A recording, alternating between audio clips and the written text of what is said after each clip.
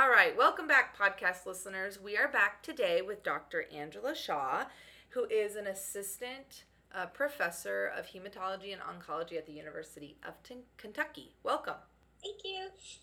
Today, we're going to talk about bleeding and specifically coagulation disorders and what you need to know for the board. So let's just jump right in because I'm not going to lie to you. I absolutely hate the coagulation pathway and all that belongs to it. So I'm excited to learn something today. The first thing we're going to learn about is congenital bleeding and thrombotic disorders.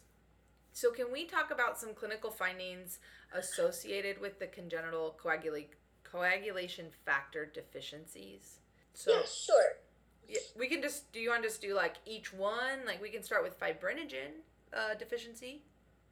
Yeah, so we can start kind of work our way down the numbers. So fibrinogen is also known as factor 1.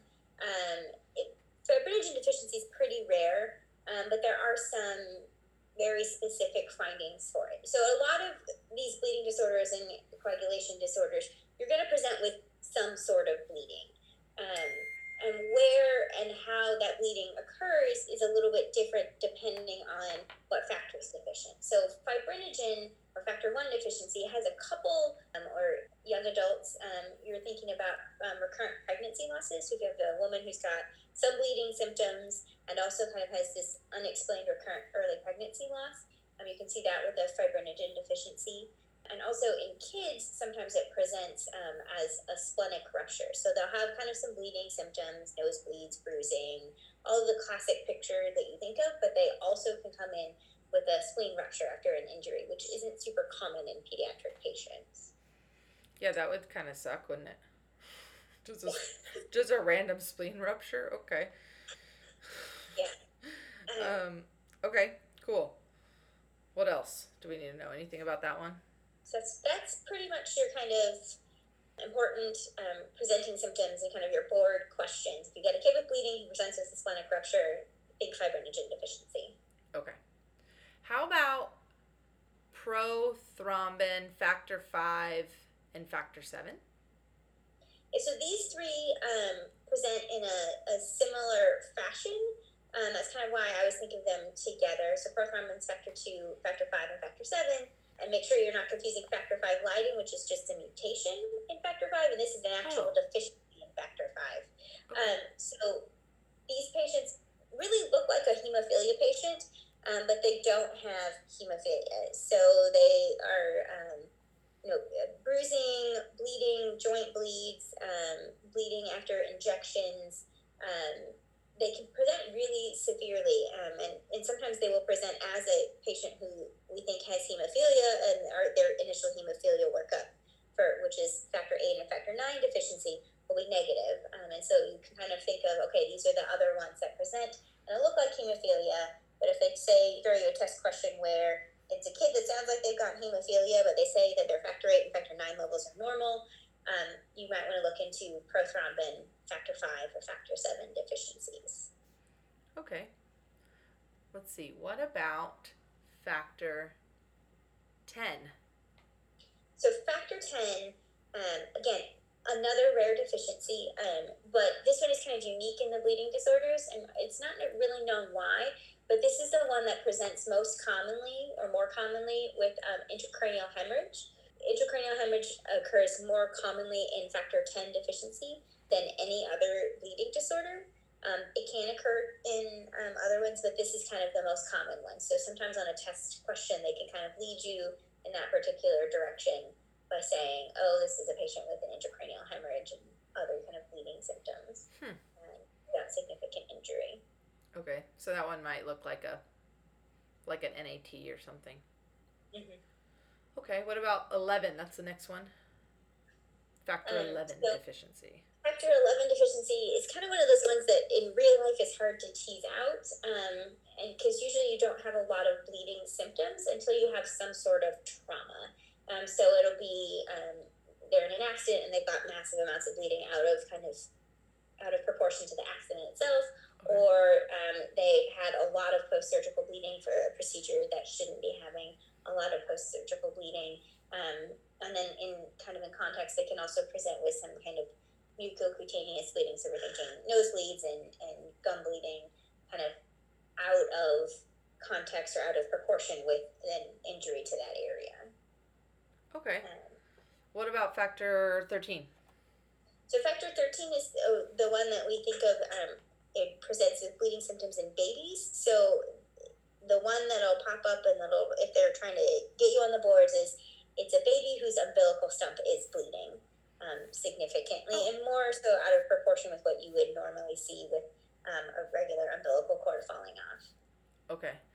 So, like, does it happen in the first, like, day, or is it more like when they go home, usually? It's usually more often when they go home. Okay. That they'll kind of present, although they can present early, but a lot of times is that you'll have the stump fall off and it'll just bleed and bleed and bleed more than you think it should. All right. Well, since we talked about intracranial hemorrhage, the boards do want us to know, like, how to recognize intracranial bleeding and then what do you do to manage it, which is a little bit on the critical care standpoint as well, but obviously is important from a hematologic standpoint. Yeah. So ICH is one of those rare presentations in bleeding disorders, but we do see it.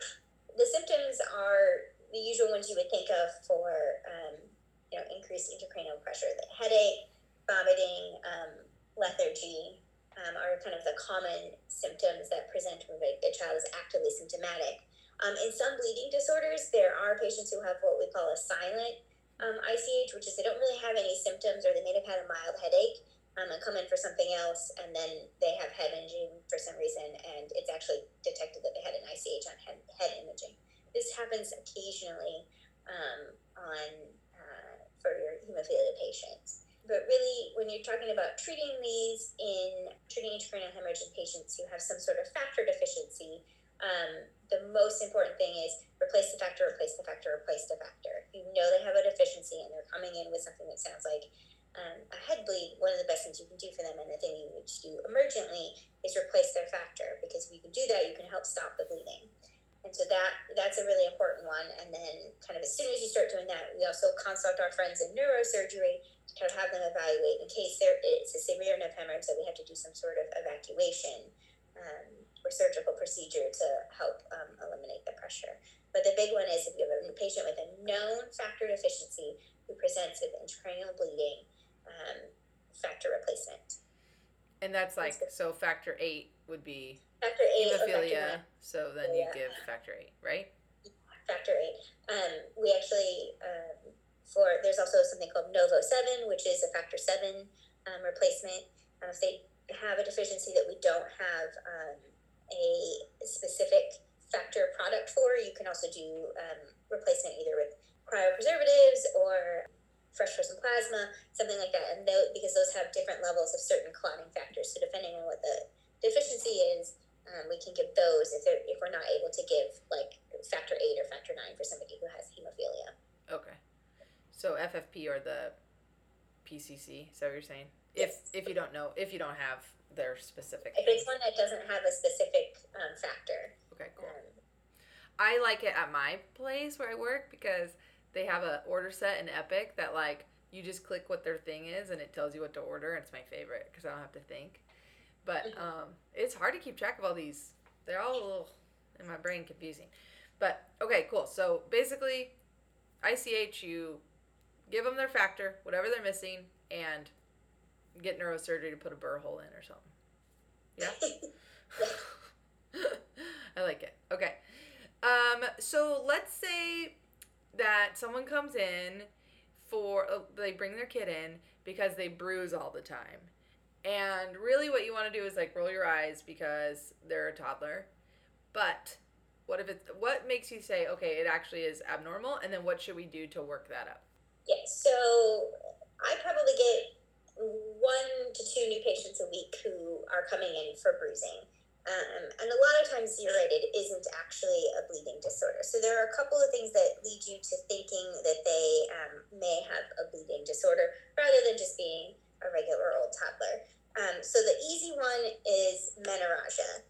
If you get a teenage girl who's come in who's had super heavy periods from the second they started, because we all know that when kids are starting their periods, then they're irregular. Sometimes they're heavy, sometimes they're light. If you've got a teenager who started their period at age 11 and they're coming in at 13 because they're, it's heavy bleeding for a week every month and it doesn't change.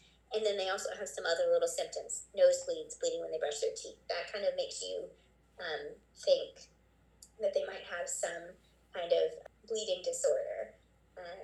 And so that's kind of the easiest one. With boys, it's a little bit tougher. Some of them will present with excessive bleeding after a circumcision, although that's usually pretty rare. Another common one that we see is they had a tooth taken out and it bled and bled and bled and bled.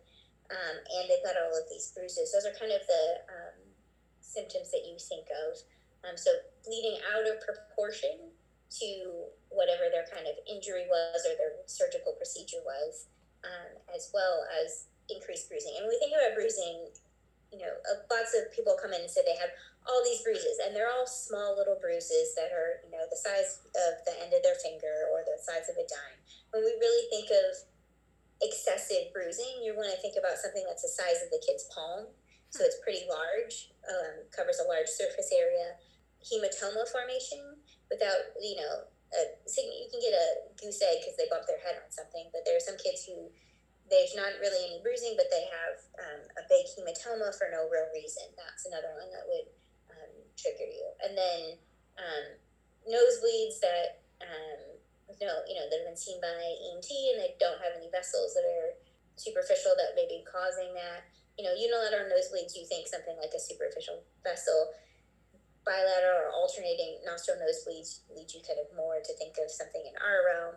And then mucosal bleeding. So if a kid has, some bleeding when they brush their teeth and you look in their mouth and they also have some petechiae or some bruising in their mouth, that's when you also want to think that this isn't just regular kid bleeding. This is something going on. Okay, cool. And what would you do to work it up? Like what labs and stuff do you do?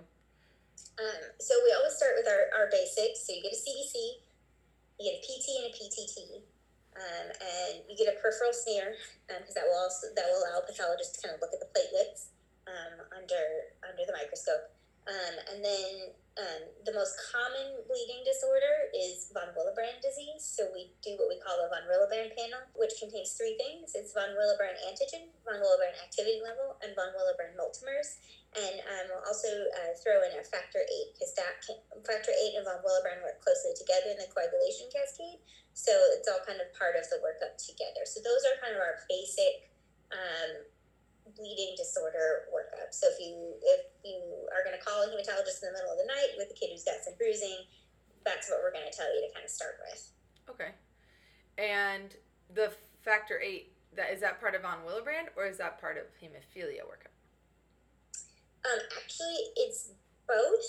So von Willebrand factor and factor 8 kind of bind together in the coagulation cascade. So if you're there's some patients who have von Willebrand disease and the ratios are off, and so that can kind of help more when we're thinking about typing out their von Willebrands, which will help us kind of treat them.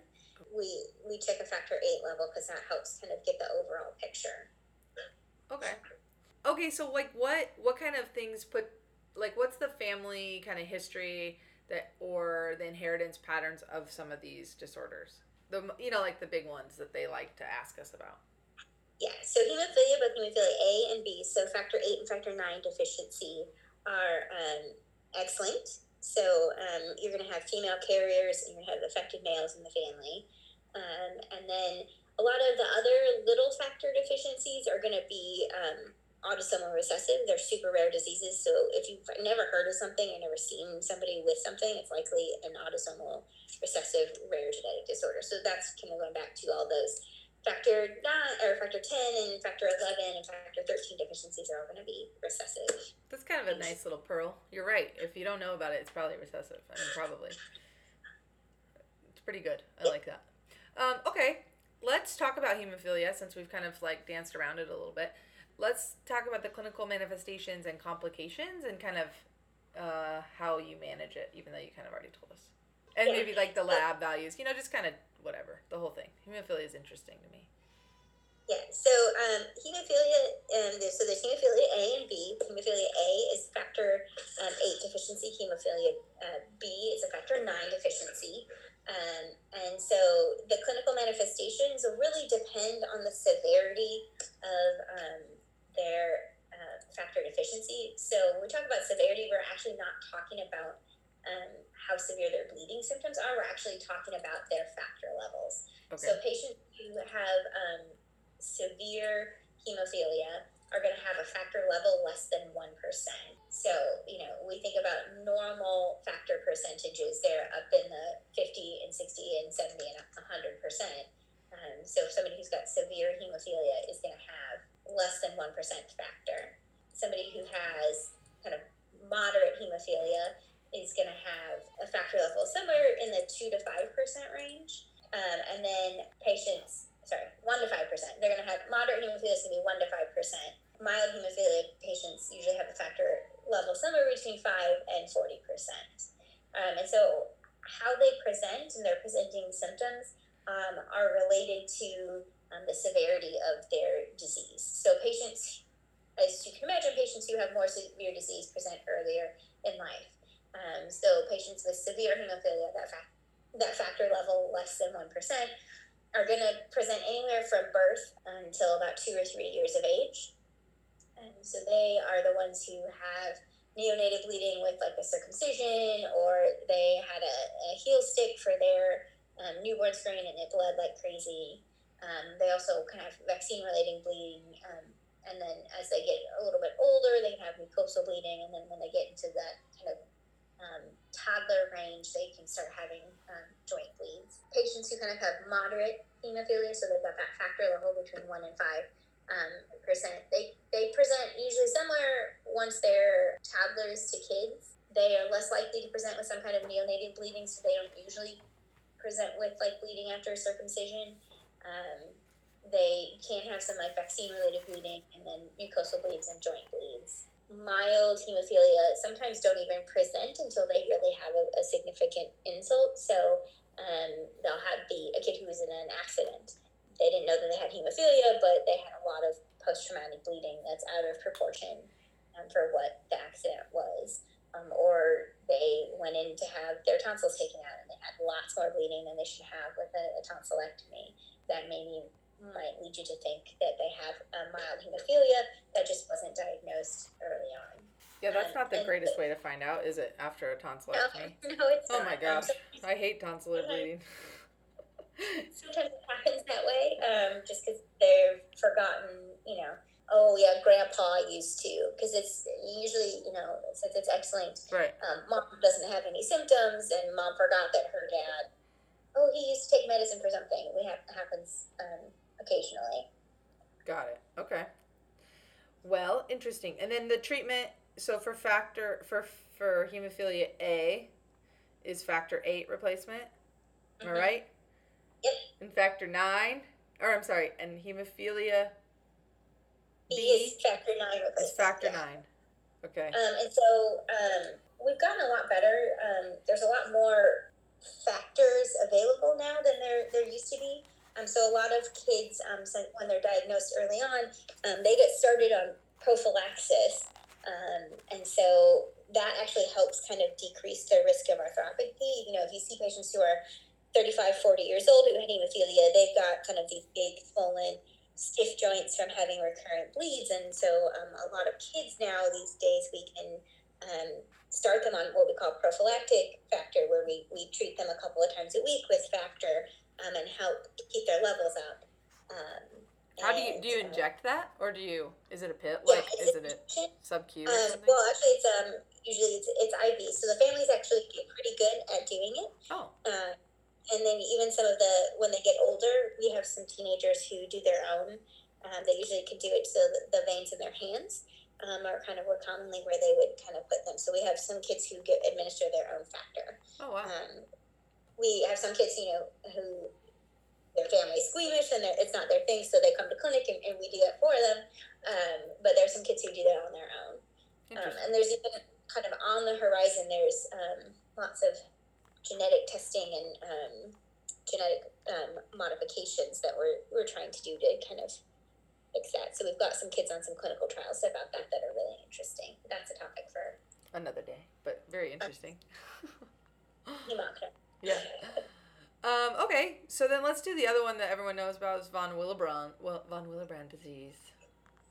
Yep. So von Willebrand disease is the most common bleeding disorder, and it's really going to present with mucocutaneous bleeding. So you're going to present with nosebleeds, oral bleeding, or post-surgical bleeding, particularly if you've got some kind of mouth tooth extraction, dental surgery, something like that. Tonsillectomy, you'll have lots of bleeding there. Easy bruisability, and just like we talked about, big bruises, not just little regular kid bruises, but big, large bruises. And then the teenage girls who present with menorrhagia or kind of young women can present with postpartum bleeding.